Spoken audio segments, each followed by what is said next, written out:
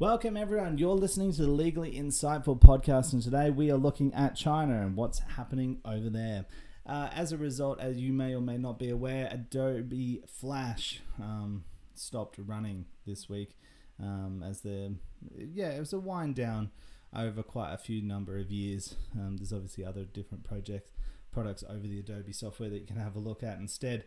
But yeah, as a result of Adobe Flash program stopped running, it didn't really affect most people. So a lot of businesses sort of pivoted away from that a little while ago.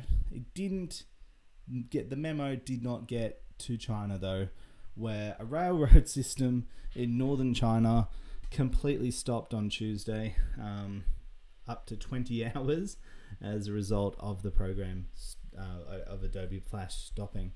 So yeah, it had a bit of a run-on effect. Probably the biggest impact that you could argue that Adobe Flash had.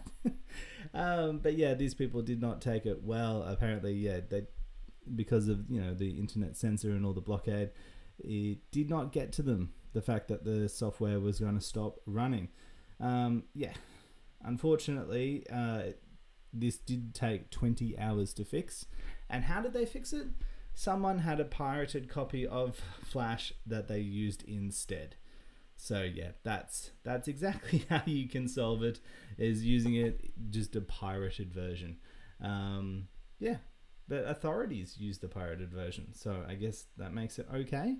Or you wouldn't steal a handbag, but you might steal the operating software for a quite complex northern Chinese train system. I guess they need to revisit that ad. All right, thanks for listening, everyone. If you want to follow us, look at us on Instagram at Legally Insightful, or go to our website, legallyinsightful.com. Have a good day.